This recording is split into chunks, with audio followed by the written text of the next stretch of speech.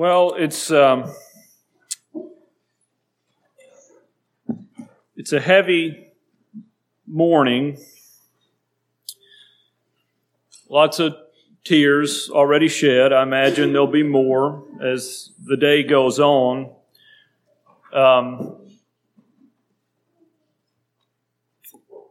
Scripture tells us to weep with those who weep. And usually people aren't weeping because they're happy. I mean, we have happy tears at times, but that's not the sentiment of that passage. People are weeping because they're crushed. And in God's eyes, it's a beautiful thing when a body is so connected to one another that when one member is crushed, in a way, the rest of the members are as well. Because we love each other. We've been knit together. I recognize that in the congregation, there are some of you who grew up with Lisa, and she was a very close friend. Spent a lot of time with her.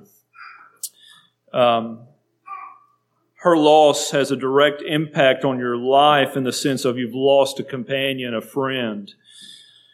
And then there are some of you who, by the time you got to the congregation, Lisa wasn't wasn't a familiar face. You've probably had a few interactions with her, but not as much as others. And so as tears flow, they may flow for different reasons. We love Sister Diane. We love the McAfees. We love the whole family. And so emotionally, we may be in different places. But I just say this. This is not every service, and it's not something we're trying to work ourselves up into. But if you're emotional this morning, that's fine. It's right. It's good. It's an act of, an act of obedience is an act of worship. Now, I'm not saying to try to work yourself up into crying so you can join the crowd, but I am saying if you're weeping with those who weep, again, that's a beautiful thing in God's eyes. So keep weeping. Okay? Keep weeping and weep your way through this service. Okay? It'll be all right. So I want to look as we spend some time in the Word this morning. I want to look in Psalm 119, verse 54. Psalm 119, verse 54. I think we're probably going to spend the entire month in Psalm 119. That's on Sundays and Wednesdays. And if you were not here Wednesday, I want to encourage you to go back and listen to that message. It will kind of help give you an idea of the approach as we move forward in this psalm. So just encourage you to go back and cover that material because I'm not going to recover it. So Psalm 119, verse 54, the psalmist says this: "Thy statutes have been my songs in the house of my pilgrimage." Thy statutes have been my songs in the house of my pilgrimage. Well, without covering all the bases, one of the ways that we're going to be approaching Psalm 119 this month is by looking at key phrases, particular phrases, and as we already mentioned this morning, using those, thinking about those as doors that we can walk into. Okay? And essentially that's just a metaphor for saying we're going to be trying to meditate, muse, tease out the realities of simple statements like the one we just read. And we want to try to boil these kinds of things down, not just to what does it say, but how do I live off of something like this? How does this open up my own life, my own experience, and then how does it speak into that? We said about the Psalms all along is that the Psalms are meant to draw us into participation.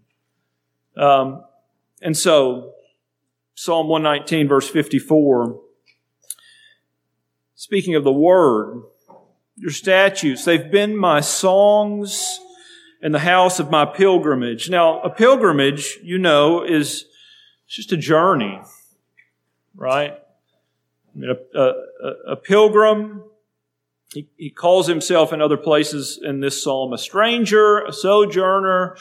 It's just someone who's not settled. They're on a journey, and the journey has different seasons, different experiences, different challenges. And so this morning, I want us to tease out this verse, meditate, walk through this door. And I want to call the message the Pilgrim Song. It's a word for every season. A word for every season. The Pilgrim Song. Look in Genesis 47.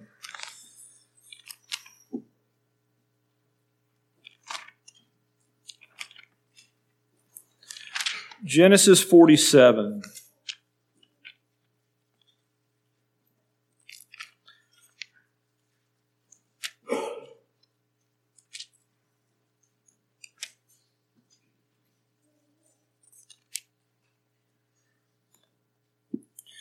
In Genesis chapter 47, verse 9, as Jacob is brought before Pharaoh, this is what Jacob says about himself. Genesis 47, verse 9, Jacob said unto Pharaoh, the days of the years of my pilgrimage are 130 years. Few and evil have the days of the years of my life been, and have not attained unto the days and the years of the life of my fathers in the days of their pilgrimage. Now, this is what Jacob says, and I think this is a summation that we could all identify with at any given time, particularly those in your adult years. Jacob says, I'm 130 years old. Now, you can't identify with that one, but here's what you can. My pilgrimage, my life, this journey, my pilgrimage has gone by quicker than I expected. And it has been full of difficulties I could have never imagined. That's what Jacob says. Few and full of evil, difficulties, calamities, really is the word there. Hardships. Jacob says, if I could sum up my life in a sentence, as he's speaking to Pharaoh, this is the summary of it. It's gone by quick, and it's been hard. It's been difficult. I've had things that I've endured that I never dreamed I would endure. And if you look back over his life, you can see that. Well, brothers and sisters, as we think about our lives, we're here as well, just as far as we're pilgrims. We're pilgrims, and what the psalmist says is a strange land from the standpoint of this is not our home. This is not the end destination. We're on a journey headed somewhere. We haven't been planted here permanently. And so while we're just making the observation, as far as what Jacob has to say,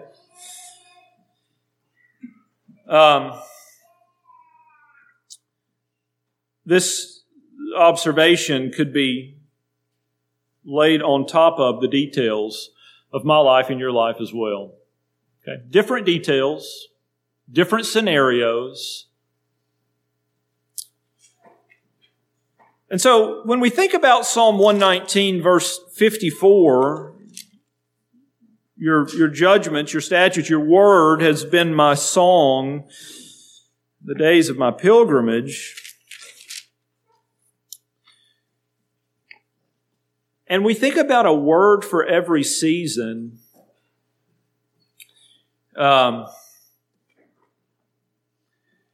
we could think about this in a couple of different ways.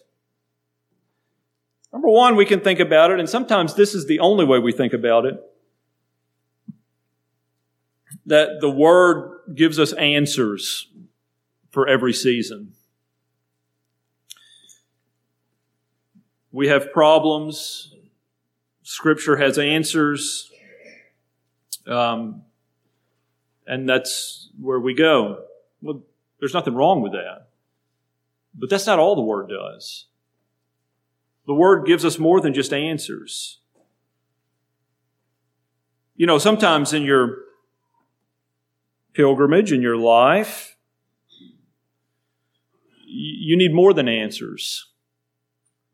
When I say you need more than answers, I just mean there are no answers to resolve the difficulty of the season that you're in. We don't live a flatlined life. And so the Word also does something else for us. Particularly what we're going to be looking at this morning, and really Psalm 119 as a whole. It doesn't just give us answers. It teaches us how to commune with the living God. It teaches us how to commune with the living God. And so I want to look at three different ways, three different aspects of how the Pilgrim song helps us to do that. This word for every season. Now, we're thinking this morning about seasons of heartache, seasons of trial, seasons of sorrow.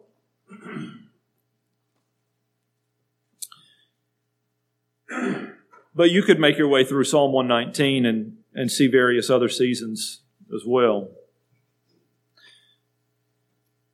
So what are we learning as it relates to how to commune with God? How do we commune with God when we've been praying that the Lord would heal someone for almost a calendar year, and they seem to be making improvement and take a drastic turn for the worse, and they die? How do you commune with God on that? What do we do with something like that? If you're Sister Diane at home, how do you do that? Do you find the right verse and quote it? I don't think so.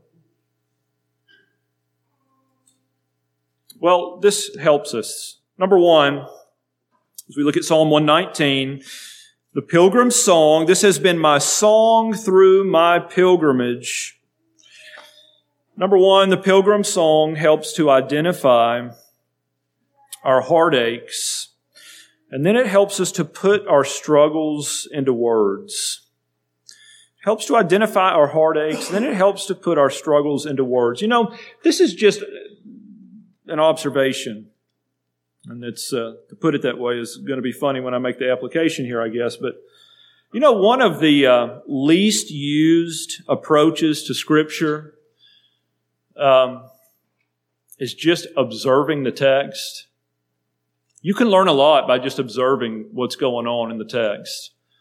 A lot of times people approach Scripture and the only thing they're thinking about is a word study or distilling something down into a doctrine or making a theological category out of something. And those are all legitimate ways to come at Scripture. But whenever it comes to application, one of the most fruitful things you could do, particularly in the Psalms, is just slow down and take the time to observe what is going on.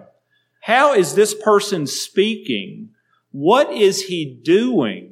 It's not what is he teaching me, it's how is he going about what he's going about as he approaches whatever he's doing. So as we try to think about how do we commune with God, what do we even pray? What do we even say? Well, here's what the psalmist says. Psalm 119. Verse 25, he says, my soul cleaves to the dust. Quicken thou me according to thy word. My soul cleaves to the dust. What do you say to the Lord after your heart is just crumbled? Well, the psalmist says this, my soul is glued. The word there, cleave, is just glued. It's stuck to the dust. What does that mean? It means, Lord, I am in a state of constant sorrow, sadness, and despair that I just cannot shake. It's as if my soul is glued to the dust.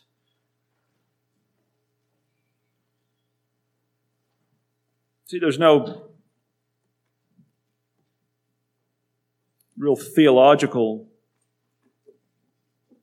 categories there. He does make a request, but the first thing he does is he just speaks to the Lord about where he is. Sometimes we don't know how to pray because we don't know what to ask. You don't always have to be asking things. You can just come to the Lord and just try to lay out where you are.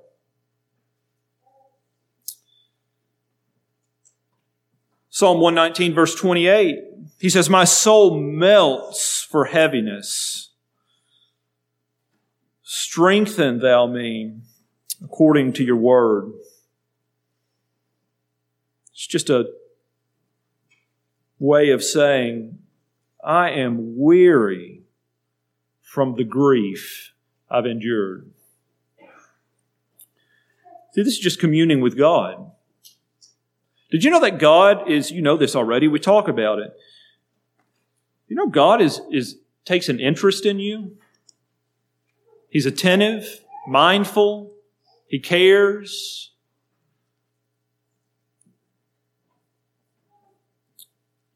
When you go to Him like a child and speak to Him about the state of your heart, He listens. I think one of the things that really hinders our communion with the Lord is this idea that we always have to be asking Him something if we're praying. Now, asking is definitely a category. Needy people ask the Lord for things. But there are times where you don't know what to ask. You just know you need the comfort of His presence.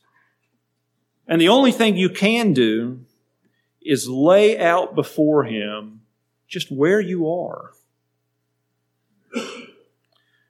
By the way, we all recognize, hopefully, you understand this. The Lord's not a short order cook. He's not waiting on your request before He gives you what you need. So asking really is not our way of informing God on what He could be doing for us. God knows what to do even when we just simply tell Him, my soul is melting.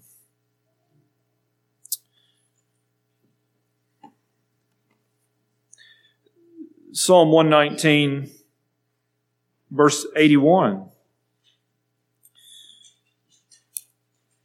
He says,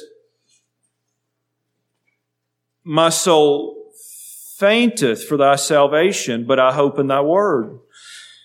My eyes fail for thy word, saying, when will you comfort me? For I am become like a bottle in the smoke. Yet do I not forget thy statutes. Uses three metaphors here. By the way, the psalm is helpful here, not just because we can observe the fact that the psalmist comes and he's just simply laying out where his heart is before the Lord, but the psalm is also helpful because it can help give us words for struggles that we don't really know how to articulate before the Lord. Here he talks about a fainting soul. He talks about failing eyes, a bottle smoked.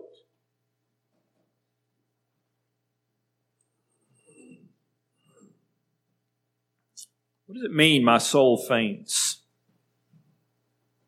My soul faints. Well, Psalm 73, verse 26, uses the the word in a different way.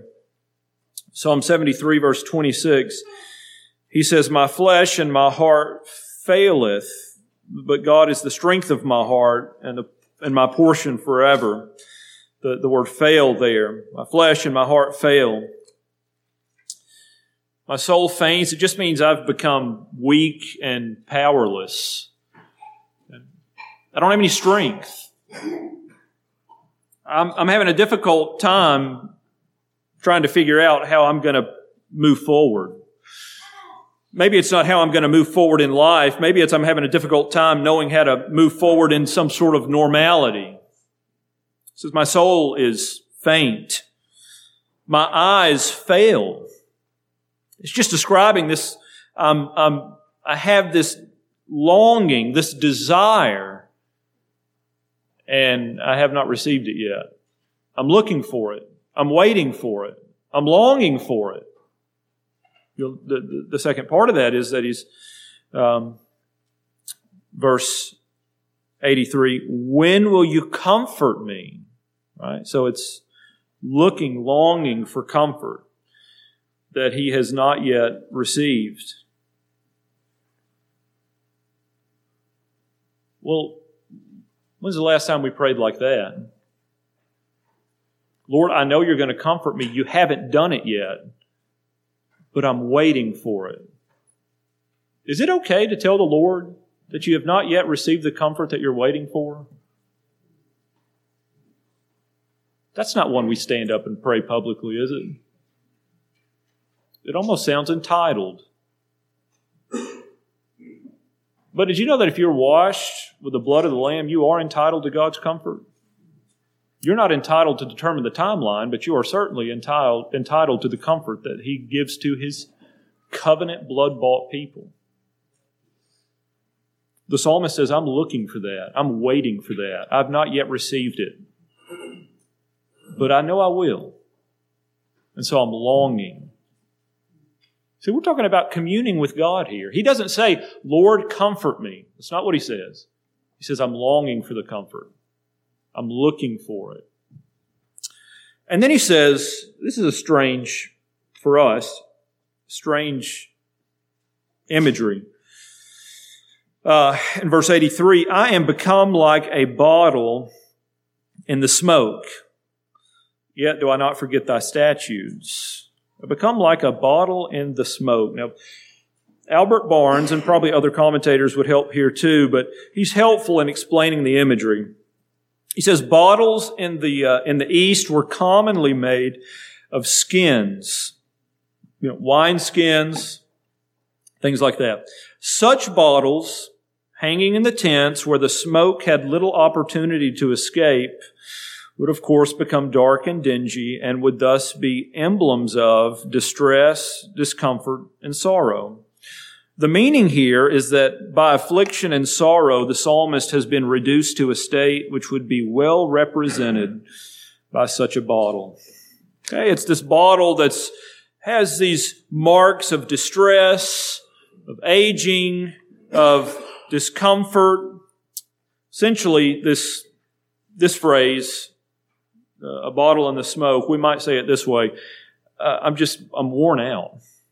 I'm battle worn. I'm tired. My emotional state, my physical energies, they bear the marks of the difficult endurance of the sorrow, the pain, the distress that I've gone through.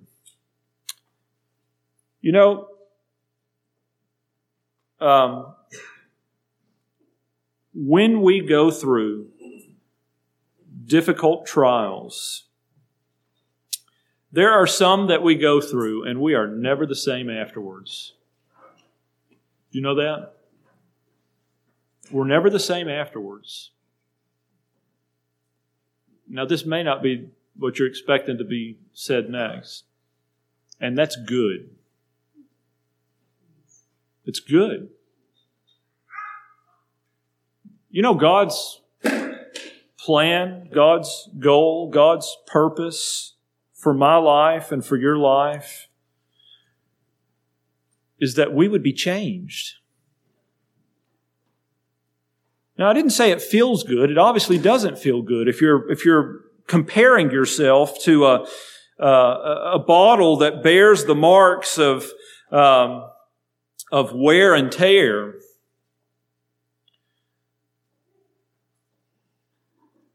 but as we go through a pilgrimage that is full of difficulties that we could not have imagined, we do not make it to the other side without scars, marks, traces of what was there. In some ways, that could seem depressing. In some ways, that could seem discouraging. But the reality is God is redeeming every single one of those difficulties. And He's using those in a sanctifying purpose in my life and in your life.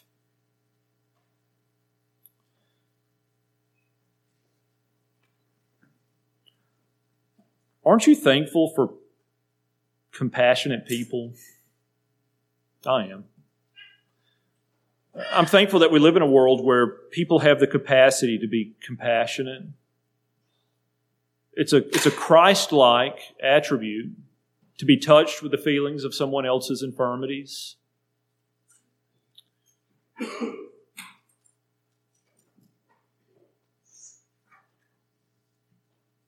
And the reality is, you won't really ever enter into true compassion towards someone until you know what it's like to be crushed. I mean, it's what Aaron said this morning. You're thinking about the fact that they are going through what you went through. And it just draws emotion and care and compassion, co-passion. I am hurting at your hurt. I am moved by your hurt. So we don't get through this pilgrimage without any scars, but God uses each of those to mold us, to shape us. Now, I don't want to miss the point, the overall point. Again, the Pilgrim song, this is just synonymous for the Word of God. It identifies our heartaches, and then it helps us to put those things into words. So it may be that you know, based on the heaviness of your heart, you know you need to commune with the Lord, and you have absolutely no idea how to do that right now. Well, why don't you just take a little bit of time and tell the Lord what's on your heart? Maybe you resonate with one of the phrases that's used here. Maybe you don't. I mean, we haven't exhausted them. Psalm 119, 143 says, trouble and anguish has taken hold of me. That is, trouble and anguish has pursued me. They've found me. They've apprehended me.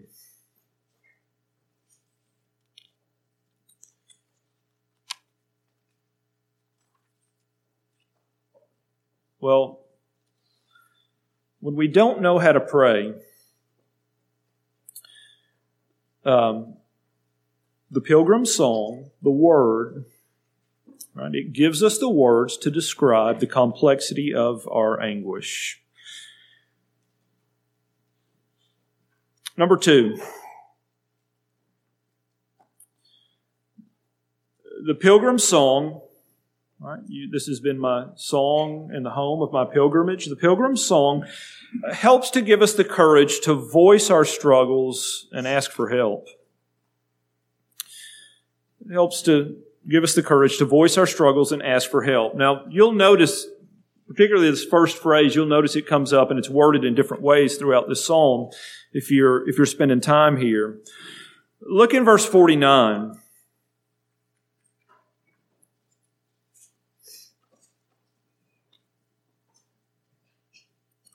Verse 49.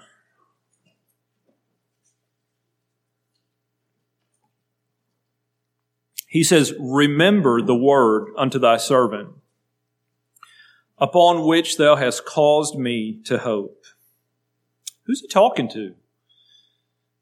Is he reminding his companion, his friend? No, he's asking God to remember the word that he spoke to him, which he caused him to hope upon. Well, what is this? You know, this is just another way to say, my experience does not seem to be corresponding to your word right now. It may be another way to say, my eyes long for your comfort. When will you give it?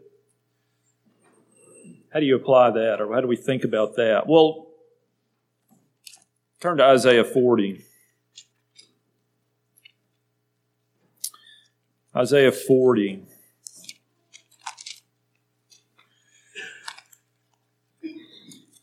Familiar passage to us all. Isaiah 40, verse 31.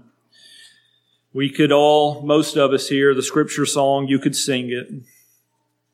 They that wait upon the Lord shall renew their strength. They shall mount up with wings as eagles. They shall run and not be weary, and they shall walk and not faint. That's a precious promise in Scripture. It's a promise that many of you know, you're familiar with, you think about.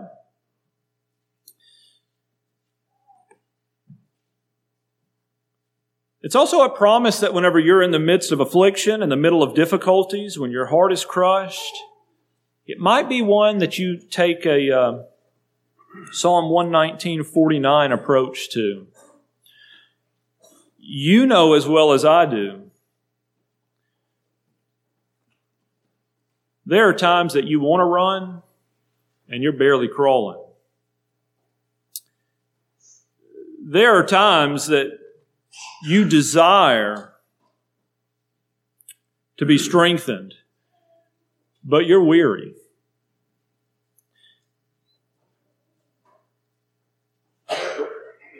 There are times where you wonder if you're going to have the endurance to make it to the next day. Well, how do we reconcile that with a promise that says those who wait on the Lord will renew their strength? They're going to mount up with wings as eagles. They're going to run and not be weary. They're going to walk and not faint. Well, obviously there's a waiting to be done from the text. But if you don't find yourself running and you don't find yourself with endless energy, that's not really an occasion for you to get discouraged and start questioning this, that, and the other. It's an occasion for you to commune with the Lord. Lord, this is what you've said. I'm not there yet, but I'm hoping in your word. Remember it. Confirm it is the way he would say it in another place. It just means make good on your word. I'm trusting in it. I'm hoping in it. So we're talking about communing with the Lord. Well, it takes some courage to pray a prayer like that, doesn't it? I mean, the Lord ought to be the one telling us to remember. And we're not doing that in the same way we would think about it, but we're saying, Lord, I'm hoping. I'm looking. Confirm the word. Remember the word that you've caused me to hope on. Second, this is a request that's given a lot in Psalm 119. Look in Psalm 119, verse 169.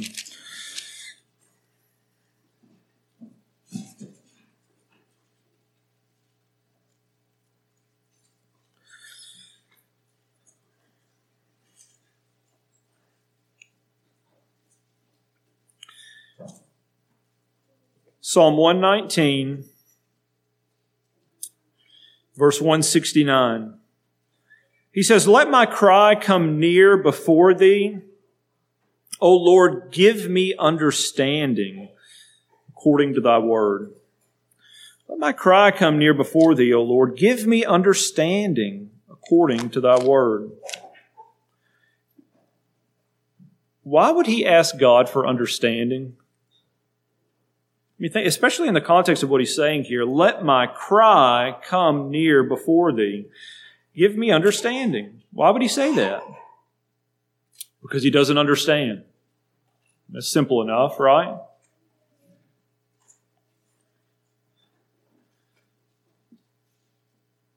Well, we think about a situation like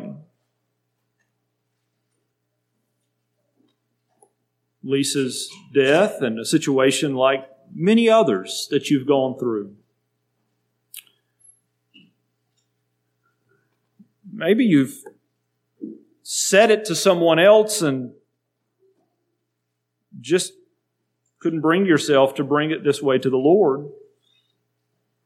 I don't understand why God would fill in the blank. Is that irreverent? Well, it could be, depending on how you're asking it. But to just come to the Lord and lay before Him, give me understanding. I don't understand.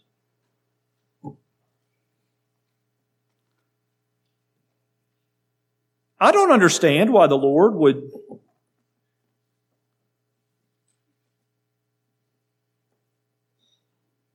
allow Jason and Lisa to go through this struggle for almost a year. And it appeared that she was doing well and then just declined so quickly. I don't understand that. Do you? Is it okay to admit that? Is it okay to say, to let God know that? Now, you fill in the blank with whatever other scenario you want to talk about. I don't understand. And we could say, well, the Lord has a purpose. Well, that's just another way of saying I don't understand.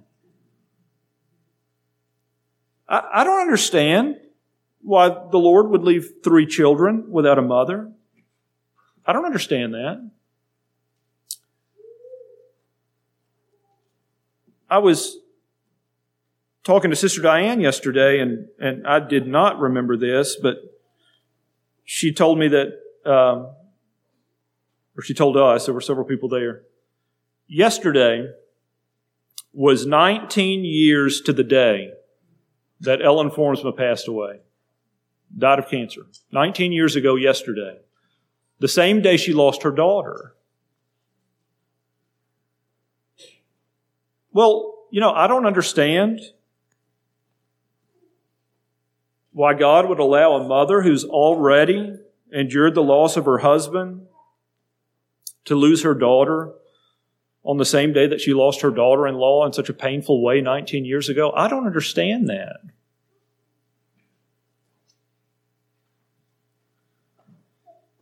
Well, we can just commune with God based on that reality. Lord, I don't understand this. I don't even know what to say about it. My heart is heavy. My soul clings to the dust. I don't understand. That's not an insult. How about this? Look in Psalm 119:36. Now remember what we're talking about here. We're just talking about communing with the Lord. How do we interact with the Lord based on these struggles, based on the many difficulties we will endure in our pilgrimage? Psalm 119, verse 36. Incline my heart unto thy testimonies, and not to covetousness. Well, that's a weird one to bring up. Incline my heart unto thy testimonies, and not to covetousness. Well, this is not saying, Lord, bless my heart to want to go in the way of your word, and bless me not to be so greedy and worldly and materialistic about things. That's not, you could apply it that way, but that's not the extent of that application. You know what it means to be covetous? It means to want something more than what God has given you. That's what it means. It's synonymous with being discontent.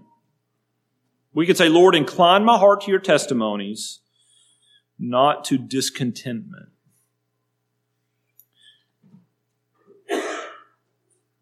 Well,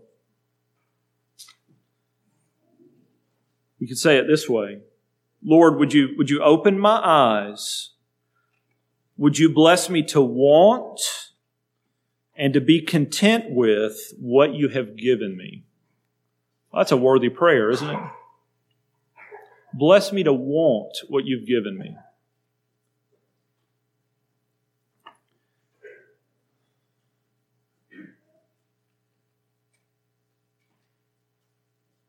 This is a pretty good companion to the previous point. There's a lot of things you're not going to understand. And at some point, we've got to be content with that. That may not be today. But the Lord has given us and blessed us with all that we need. He told us His grace is sufficient. And so one of the ways that we commune with God is not by being defensive, not by being demanding, but by just freely acknowledging, Lord, I am hung up on this right now. Would you incline my heart to your testimonies and not into covetousness? Would you bless me to be content with what you've given me and what I have? Whether that be information, whether that be experience, whether that be time, whatever that may be. Lord, would you bless me not to be inclined? Bless my heart not to be inclined, to be fixated on that which you have not given me. Well, you could chew on that for a while and come up with 100,000 applications. Psalm 119, verse 77. Here's another one. Again, it helps to give us courage to voice these struggles, to ask the Lord for help with these real struggles. Psalm 119, verse 77. Let thy tender mercies come unto me that I may live, for thy law is my delight. Let your tender mercies come to me that I might live. Well, there's sometimes we just don't know what to say. Sometimes we don't really know how to enter into this communion with the Lord. And there are times where we're here. Lord, we just acknowledge, without your mercies, I'm not going to make it. I need your help. I need your help. I can't really think clearly. I don't want to be around people. Nothing seems to be helping. Lord, would you bless me with your tender mercies? If I don't have them, I'm not going to make it. Now, in any of these categories, you could make your way through and find more. But the Pilgrim song, again, number one, it helps us to identify our heart struggles and put those into words. Number two, it gives us the courage to voice our struggles and to ask for help. And then number three, again, the Pilgrim song is just the word. The Pilgrim song helps us to find the answers we need, not necessarily the ones that we wanted. Okay, it helps us to find the answers that we need, not necessarily the ones that we wanted. Psalm 119, verse 92.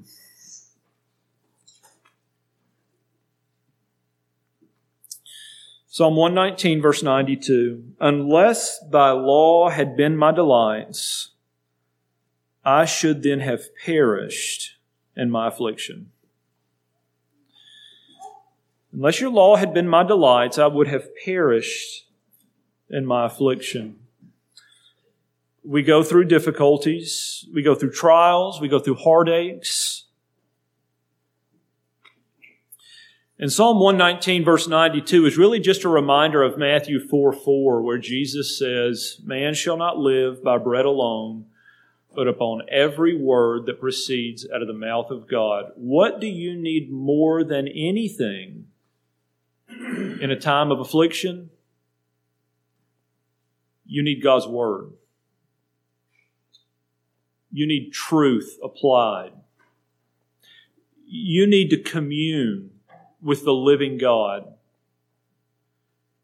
And you need to find comfort in His presence.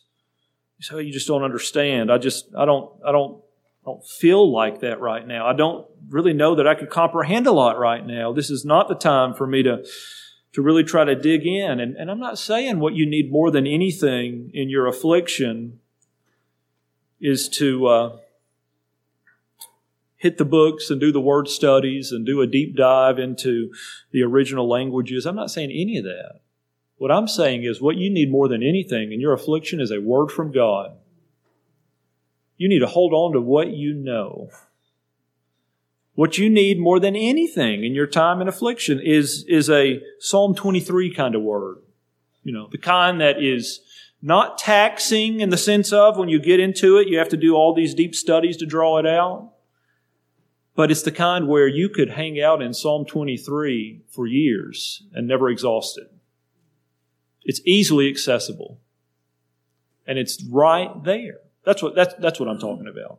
I'm talking about rooting yourself in clear, pertinent, scriptural truth.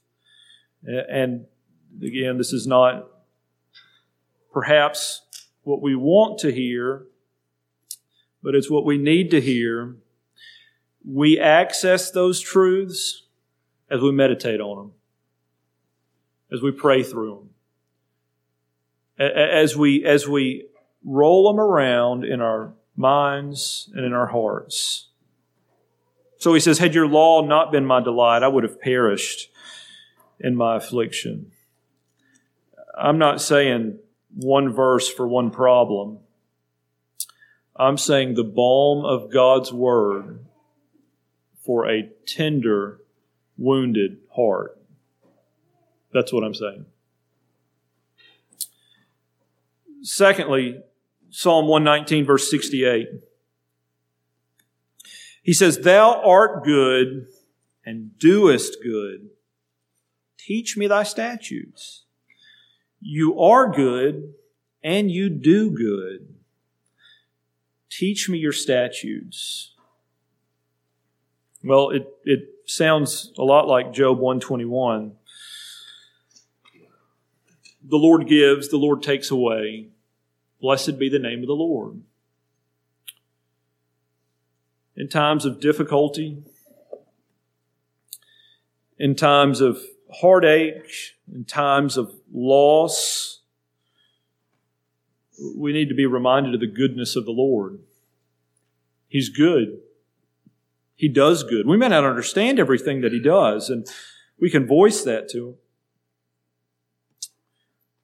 But we can be assured that our merciful God always does that which is right and that which is good because His actions flow out of His character. Now again, we may say, I don't understand how in the world we could say and go through the details of what happened yesterday and say all that was good. Well, you can commune with God based on that lack of understanding. You can take that before the Lord. But you know, the other side of that is why this is so important as far as the answers go, is because if we lose sight of the fact that God is good and He does good, it doesn't take long before we become cynical and bitter toward God and the Word. And that doesn't always happen by someone standing up and saying, I've denounced the faith and I'm moving on. That happens as you hear the Word expounded or you read the Word, and rather than trying to get into it, you just cynically have a yeah, right mentality. Maybe you have the kind of laugh that Sarah had when she was told she was going to have a child. The Lord is good and He does good. That's not always the answer we want, but that's the answer we need.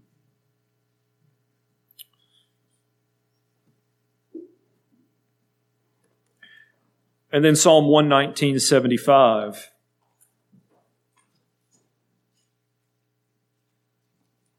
Psalm 119:75.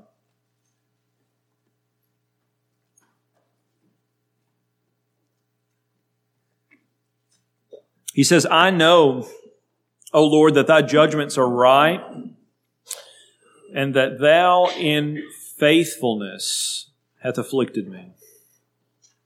I know that your judgments are right, and that you in faithfulness have afflicted me.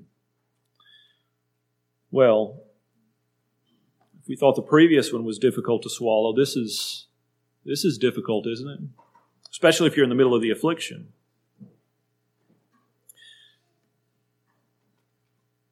Unless we ask the question, faithfulness to what? I mean, if God's faithful, what is He faithful to? What is His faithfulness bound to? What's the end goal of His faithfulness? Lord, in your faithfulness to make me more useful in your kingdom, to make me more Christ-like, in your faithfulness to prepare me for glory, you have afflicted me.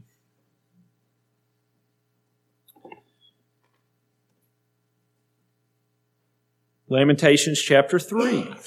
This will be where we end. Lamentations chapter 3. Jeremiah spends the first half of the chapter going through the raw realities of the difficulties that he's endured.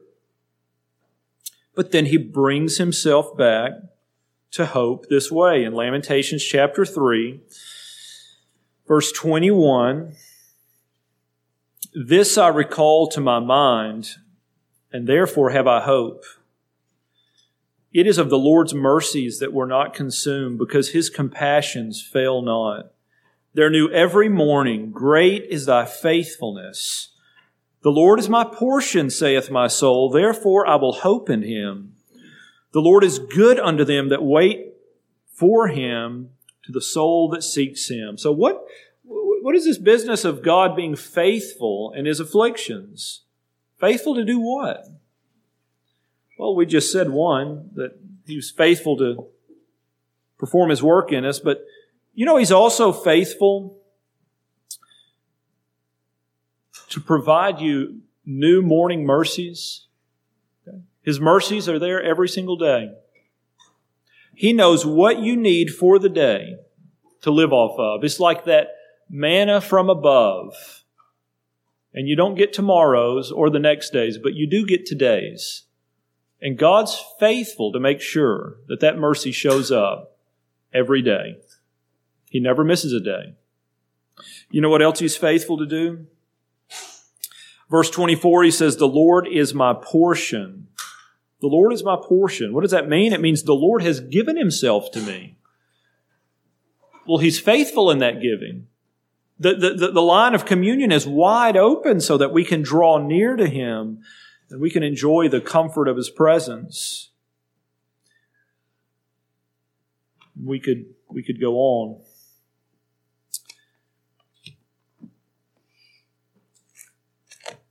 Back to our original text, Psalm 119, verse 54.